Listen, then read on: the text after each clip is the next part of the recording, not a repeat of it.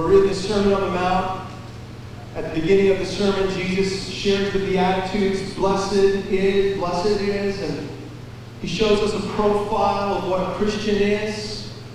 And that profile is a blessed life. For those who have been born of the Spirit of God, we bear the beautiful fruit that we see there. And the effect is being salt and light in a decaying and dark world. In Matthew 5:17, Jesus says something really interesting. He says, do not think that I've come to abolish the law or the prophets. I've not come to abolish them, but to fulfill them. So Jesus teaches the Sermon on the Mount, and what he teaches is the fulfillment of the law. And so he, in chapter 5, verses 21 and 26, he picks up this anger thing. And he says, you know what? Don't just murder, don't hate. And then in 5:27 through 30, he says, don't just sleep around, don't do that. Don't lust either.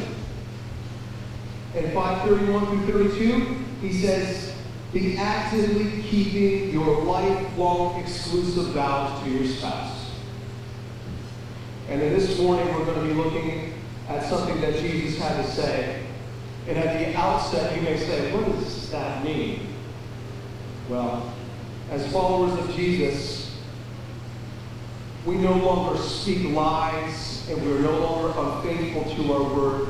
We speak the truth, and we are true to what we say. And you know what? We don't have to make oaths anymore. We don't have to build scaffolding around what we say to ensure people that what we need is what we need. We can say something, let our yes be yes, and our no be no. I'm going to end this sermon today talking about this concept called coram Deo. It's a Latin word. It means before the face of God. And we're going to be truth speakers because we live coram Deo.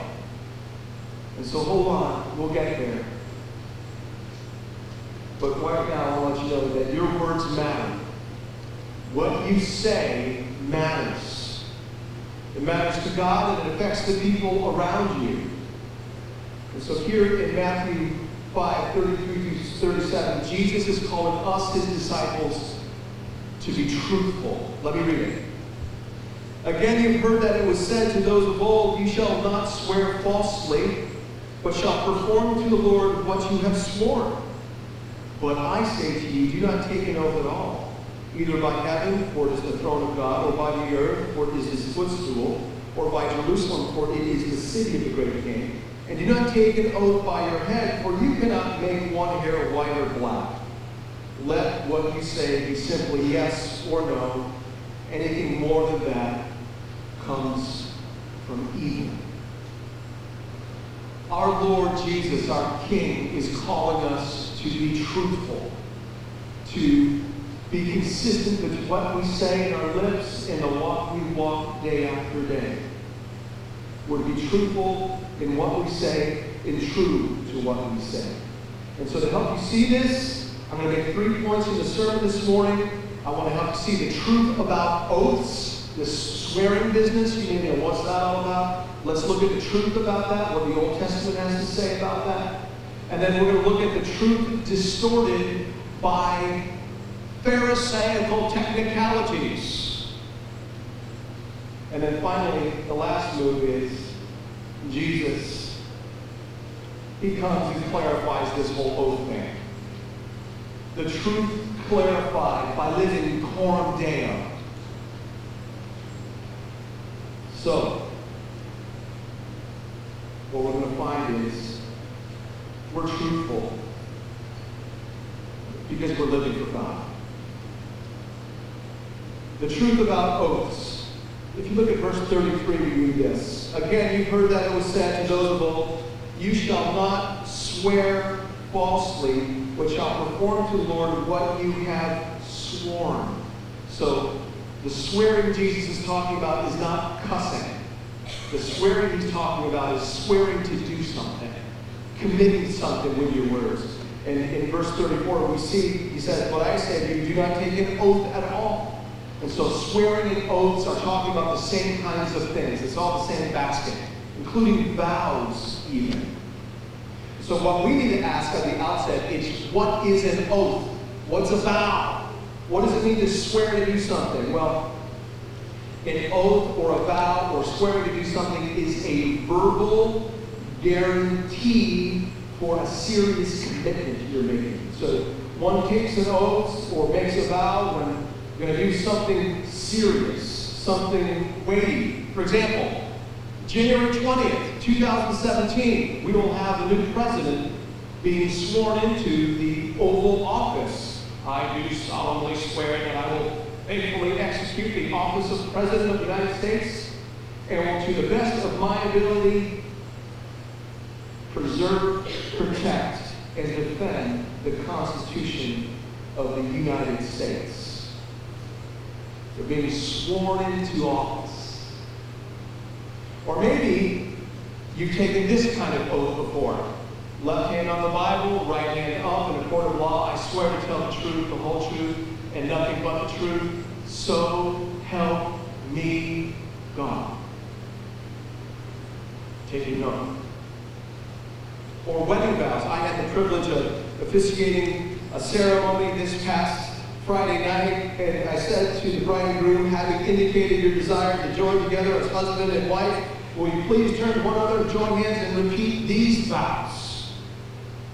I, groom, take you, bride, to be my wedded wife, to have and to hold from this day forward, for better, for worse, for richer, for poor, in sickness and in health, to love and to cherish till death do us part, according to God's holy word, and to that end I pledge you, I vow to you, my exclusive devotion. We're surrounded by oaths. We're surrounded by vows. We're surrounded by swearing to do things.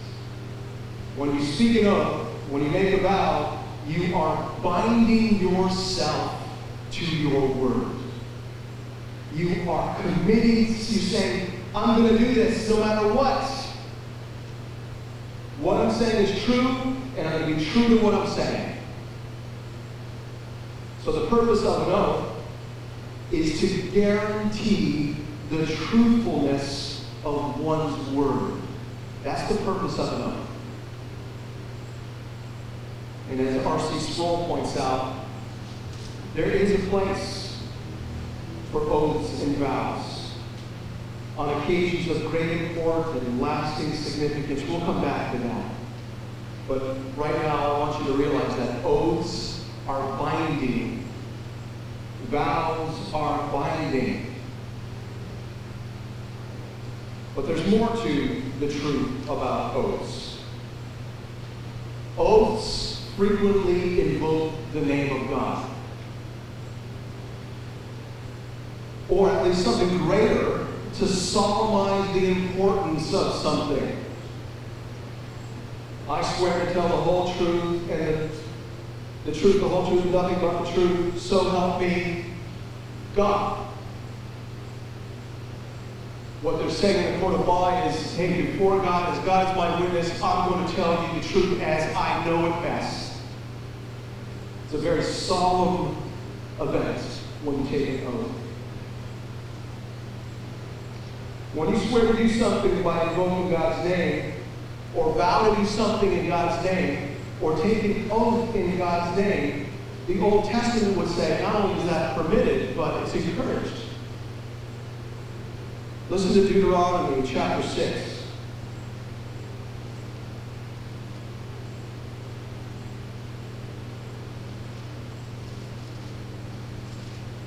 Deuteronomy chapter 6, verses 13 and 14, you read this. It is the Lord your God you shall fear, him you shall serve, and by his name you shall swear. You shall not go after other gods, the gods of the peoples who are around you. What Moses is saying is, hey, if you're going to swear by a God, swear by your God, Yahweh, not Baal, not Molech. Swear by the name of your God. In Deuteronomy 23, verses 21 through 23, we read this.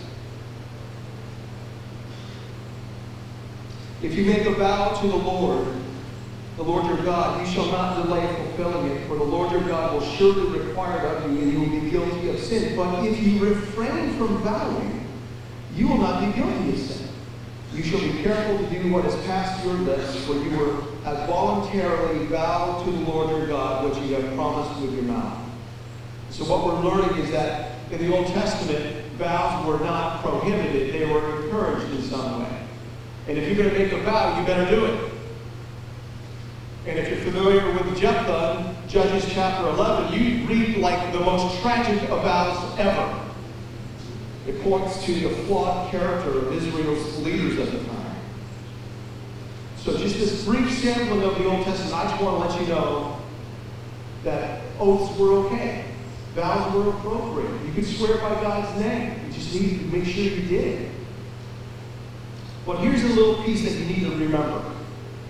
It's also in Deuteronomy, chapter 5, verse 11. This is kind of the summary of the Ten Commandments before Israel enters the Promised Land. God says, you shall not take the name of the Lord in vain. So, here's what that means in connection to vows and oaths. If you were to make an oath in God's name and then fail to meet the oath, not only did you fail your word, you have now profaned the name of God. You have emptied the name of God of its glory. You're making a statement about God himself. So in the Old Testament, if they broke an oath in the name of God, they were profaning the name of God. So not only was it a failed commitment, they have defamed their God. So, as you can see, making an oath is a pretty serious business. And so, this first section, the truth about oaths, I just want to help you see, is that an oath is basically about guaranteeing the truthfulness of one's word. That's what an oath is about. And oaths are binding, and when God's name is invoked, one's oath becomes a statement about God's character, and God will look to it. So that's the truth about oaths. Now let's look at this truth that is distorted by Pharisaical technicality. Look back at chapter 5, verse 33. Again, you've heard that it was said to those of old, you shall not swear falsely, but shall perform to the Lord what you have sworn. Jesus is not taking issue with the Old Testament. Jesus is taking issue with the Pharisaical twisting of the Old Testament when it came to oaths. Let me explain. Now, you got to realize that the religious leaders of Jesus' day, the Pharisees, were fully aware of what the Old Testament had to say about oaths. And there's more to what the Old Testament says about oaths than what I shared with you just moments ago. And so the Pharisees certainly did not want to take God's name in vain. They didn't want to do that. Yet, they wanted to keep giving oaths. And if they didn't have to be held accountable to it, that would be great. And so they were seeking ways to speak oaths and vows and swear without binding themselves to have to do what they're saying they're going to do. They wanted the ability to make an oath without being required to follow through with that oath. They wanted to keep their options open. So you know what they did? They devised a very complicated and technical system of determining when an oath was binding and when an oath was not binding. And you get a glimpse of that in Matthew chapter 23. So would you skip ahead to Matthew chapter 23, verses 16 through 22. And I just want to let you know up front, what you're going to read is a lot different than Matthew 5. In Matthew 23, this is a polemic. This is Jesus coming after the Pharisees. He is rebuking them. It's in a series of, woe to you, scribes and Pharisees. And so look at verse 16. Woe to you, blind guides! who say, if anyone swears by the temple, it is nothing, but if anyone swears by the gold of the temple, he's bound by his oath. You see what's going on there? The Pharisees had devised a system where they were splitting hairs upon the gold of the temple and the temple as to whether they're bound to keep their word or not. Let's read on. You blind fools, for which is greater, the gold or the temple that has made the gold sacred? And you say, if anyone swears by the altar, it's nothing, but if anyone swears by the gift that is on the altar, he is bound by his oath. You blind men, for which is greater, the gift or the altar that makes the gift sacred? So whoever swears by the altar swears by it and by everything on it, and whoever swears by the temple swears by it and by him who dwells in it. And whoever swears by heaven swears by the throne of God and by him who sits upon it. Jesus is getting after the Pharisees because they wanted to preserve the weightiness of their words, but without the weightiness of having to follow through on it. They were manipulating oaths for personal gain.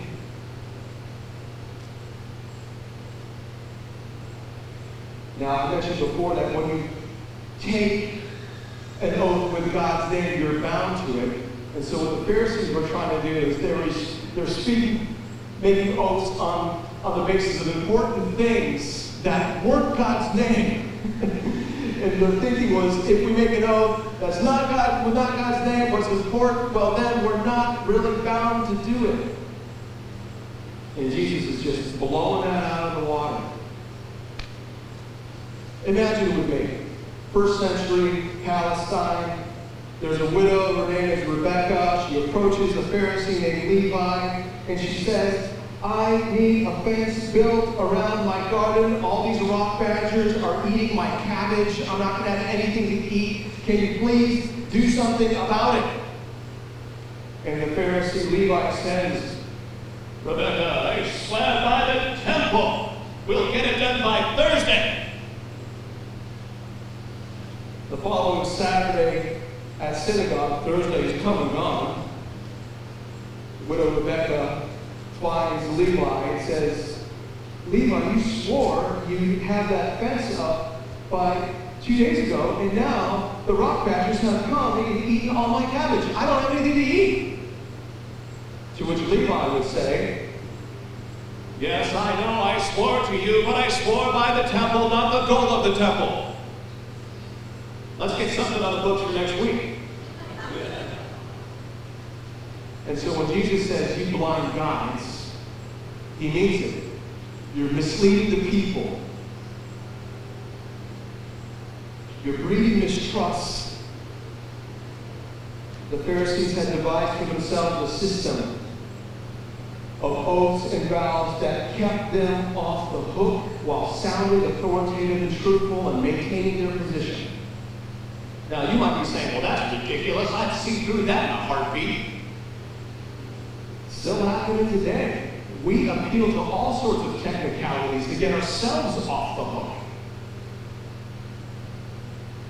Maybe it sounds familiar. I know I said that I would tar the driveway by the end of the day, but technically it's still 11:15 p.m. I still have 45 minutes to tar the driveway. Technicality. Or maybe you found yourself in a situation like this. When I agreed to that, what I really meant was that if I had time, I would do it. Kind of changing the terms of the agreement. Technicality. Wait. You said I couldn't watch this sexually explicit Netflix show on TV. And you said I couldn't watch it on TV, but you didn't say I couldn't watch that Netflix TV on my laptop.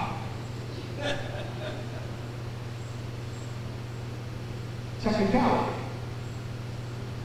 Oh, did you mean you didn't want me to watch it at all?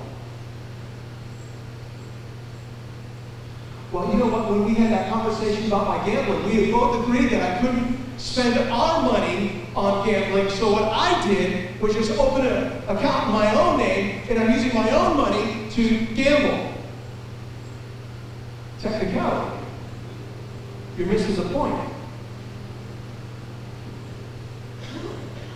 Politics today, technicalities.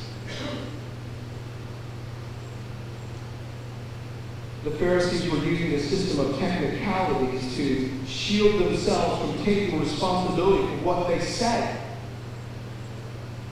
Happens today. Happens with all of us. I've been there. It's an evasive use of oaths. And so what the Pharisees were doing, and what we are prone to do ourselves, are use oaths and commitments and technicalities to evade having to be true to our word and deal with the consequences of our decisions.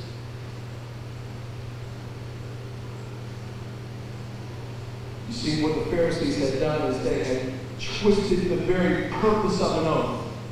The purpose of an oath was to guarantee the truthfulness of a statement. And what the blind guides, blind fools, these blind men had done is they had made the system of oaths as a guarantee of a way out. And Jesus has some very sharp things to say to them in Matthew 23. They were blinded by this. They didn't see what they were doing. And they were blinded by their own sinfulness and pride because this system was serving their personal interests. They were entrenched in their thinking because they just thought it was okay. They didn't want to be held accountable. They didn't want to have to submit to somebody else. So their practice of making oaths was actually distorting the truth and misleading people. At this point, we're like, would someone please step into this mess and make sense of it? And if you look at verse 34, Jesus steps in. But I say. But I say. Let me clarify this oath thing, Jesus says. But I say. Now those three words are really three important words because you got to remember who's saying it. This is God incarnate saying, but I say. Let me bring to you the true meaning of this oath business. Let me just shed light on this, clarify this, because the Pharisees have just messed this thing up. This is Emmanuel speaking, God with us. This is the one who came through being tempted by Satan himself in the wilderness and came through without giving in. This is the one who said, after being baptized, the Father, this is my Son, with whom I'm well pleased. This is our King. And he speaks with all authority because he's God in the flesh. Would you just flip back to the last words of Matthew chapter 7, verses 28 and 29? It says, and when Jesus finished this sermon, the crowds were astonished at his teaching. For he was teaching them as one who had authority and not as their scribes. Jesus was set apart in what he said. That what I say is God speaking to us. And so we're going to come under what he says. In verse 34 he says, but I say, do not take an oath at all. And I'm guessing in your mind you're wondering things like, well, is that every oath? Does he mean everything right there? Is that a exclusive prohibition? Well, the simple answer to that is no, it's not. Jesus is not saying, no, you can't speak any oath. So here's why. All throughout the New Testament, we see people taking oaths. We see people making vows, swearing by God's name. The Apostle Paul will use the phrase regularly. He'll say, as God is my witness. Romans 1:9, 2 Corinthians 1:23, Philippians 1:8, 1 Thessalonians 2:5-10. Surely Paul knew what Jesus is teaching here. And surely Paul understood it not as an exclusive prohibition to taking an oath, even in God's name. In Hebrews chapter 6, God himself takes an oath guaranteeing our salvation. And maybe what's most interesting is in Matthew 26, verse 63. Jesus is standing before Caiaphas, and Caiaphas says, where did he say this? I adjure you by the living God, tell us if you are the Christ, the Son of God. He's putting Jesus under an oath. Swear by God your answer. What does Jesus do?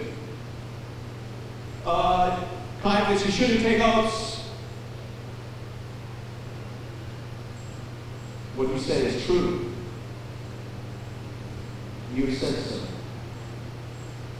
And so when Jesus says do not take an oath at all, it's not an exclusive prohibition, but he's prohibiting something. So what's he prohibiting? What he's saying, don't do this, my followers. Don't do this. And what he's going to say is, don't do what the Pharisees did. Don't do this business of turning oaths into guarantees of ways out. So remember, in Matthew 5, Jesus is teaching to his followers, and he's saying to them, do not misuse oaths. He's not challenging the scriptures. He's exposing and rebuking the Pharisees' practice of taking oaths without any intent to follow through. The Pharisees were misusing oaths, and so what Jesus is saying, he's saying, no, that's not why that's in the Bible. Oaths are in the Bible to guarantee the truthfulness of what you're saying. Don't do what these Pharisees are doing. They messed up. You've heard it said from old. Don't do that. And so Jesus presses in verse 34, 35, and 36. Exposes the fault in the Pharisaical hair splitting. He says, you shall not swear falsely, do not take an oath at all, either by heaven, verse 35, or by earth, later in verse 35, or by Jerusalem, verse 36, or by your head. That's what the Pharisees were doing. They were taking oaths and making oaths based upon heaven, earth, Jerusalem, and on their heads. Don't do that. They were trying to avoid taking God's name and making an oath in God's name and binding themselves to what they had to say. And Jesus, here in Matthew 5, and he makes the same case in Matthew 23, he makes a linkage. He reunites what the Pharisees were trying to split apart. He says, don't you know that heaven is God's throne? Don't you know that the earth is God's footstool? Don't you know that Jerusalem is the city of the king? Don't you know that you have no power to change the color of your hair? Beforehand, at least. God's providence determines the color of your hair. And the point that Jesus is making is that the God over all, anything you swear by, it's connected to God. You can't escape accountability with him. There's no way. All of your swearing, God hears it and is going to hold you to it. What Jesus is doing here is rebuking the practice of the Pharisees, and he's calling his disciples to be, don't do that, be truthful with what you're saying. Be truthful. These things in verses 34, 35, and verse 6, though technically they're not God's name, they all belong to him. They're all under his authority. Not naming God doesn't excuse them for being responsible for what their commitments are. And so Jesus exposes the false distinction the Pharisees are making, and he exposes it in us.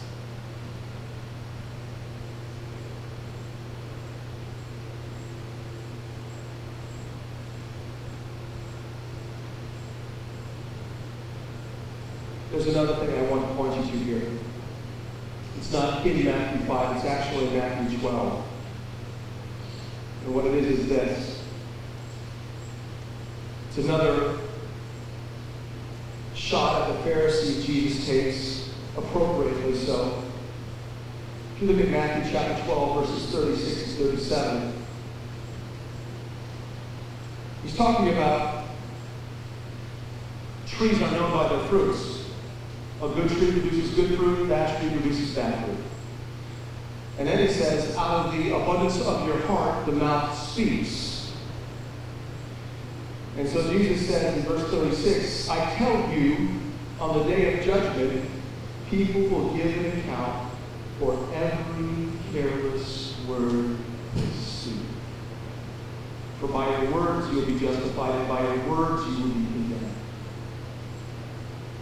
What Jesus is saying there is, for those of you who may think that not by swearing by God's name, somehow you're not accountable for what you say, Jesus is saying, don't you realize that on that day, every word, every careless word is going to be judged by God. He's keeping track of it all. He sees all. He knows all. It's not some formula that saves your speech. Jesus gets right at the heart of the matter. What we need is not new oath formulas. What we need is a new heart. And that is something only God Himself can bring about by His grace.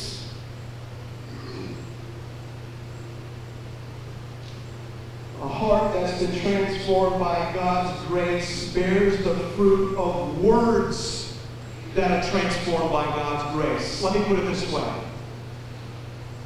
A pharisaical heart that is consumed with oneself is going to speak words consumed with oneself.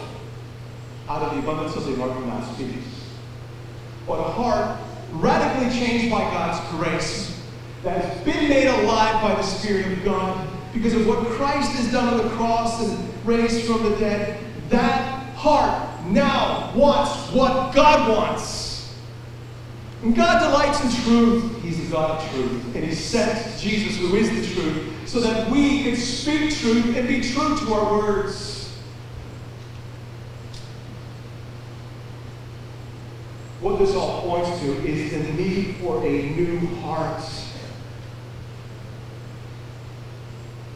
A heart that is transformed by God's grace lives coram Deo, before the face of God. The face I'm most concerned about with my speech is God's face, what He thinks, His eyes, His ear. He is the God of truth.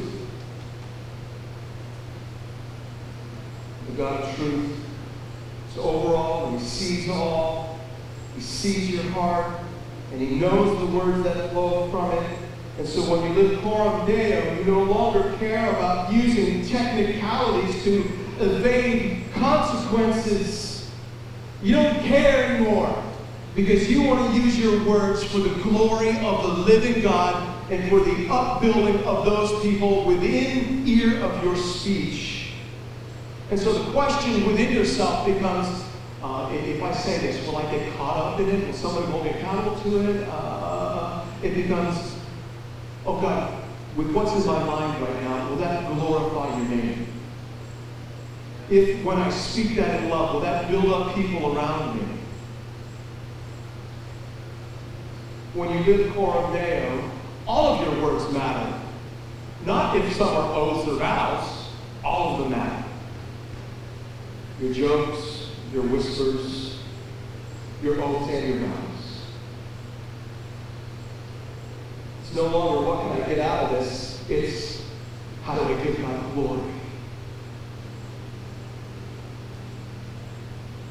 When you live coram Deo, you take every thought captive before God, before it comes out. And when you take that thought captive and you ask God, will this glorify you? When you speak it in love to build. Jesus is saying, don't live like the Pharisees. Live for God. Let what you say be simply yes or no. When you don't need to make a vow, vows and oaths are to be made few and far between. And when you're not making oaths and vows, let your yes be yes and no be no. Just Do what you say. Say what you mean. Mean what you say. You don't need to build scaffolding around everything you say. Let it stand. Because God is watching. Because God hears.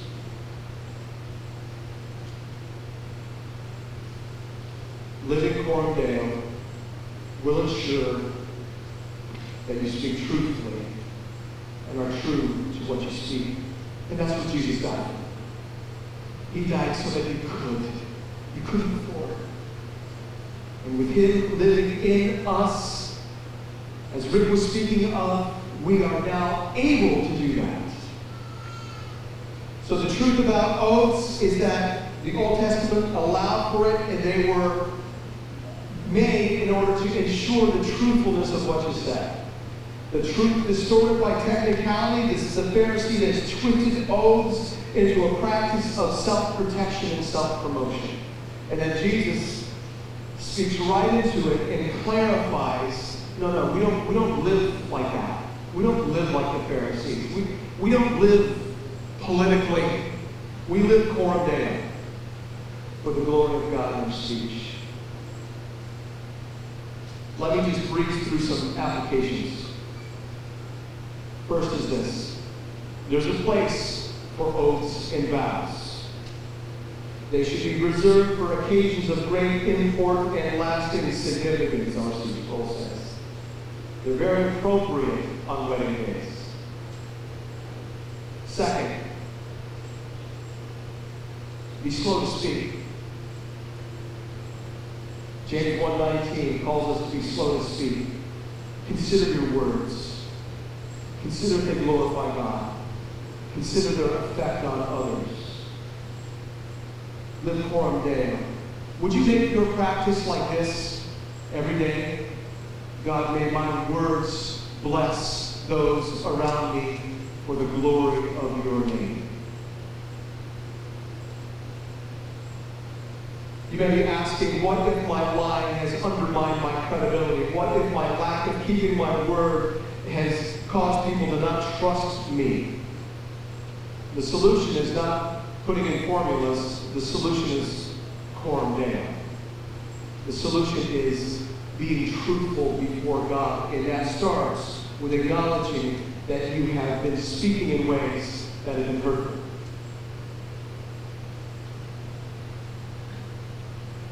What if I have foolishly bound myself by my words and am unable to follow through with them? I've been there more times than I like to admit. Coram Deo. Be honest. Be honest before God and others. If you're taking notes, write down Proverbs chapter 6, 1 through 5.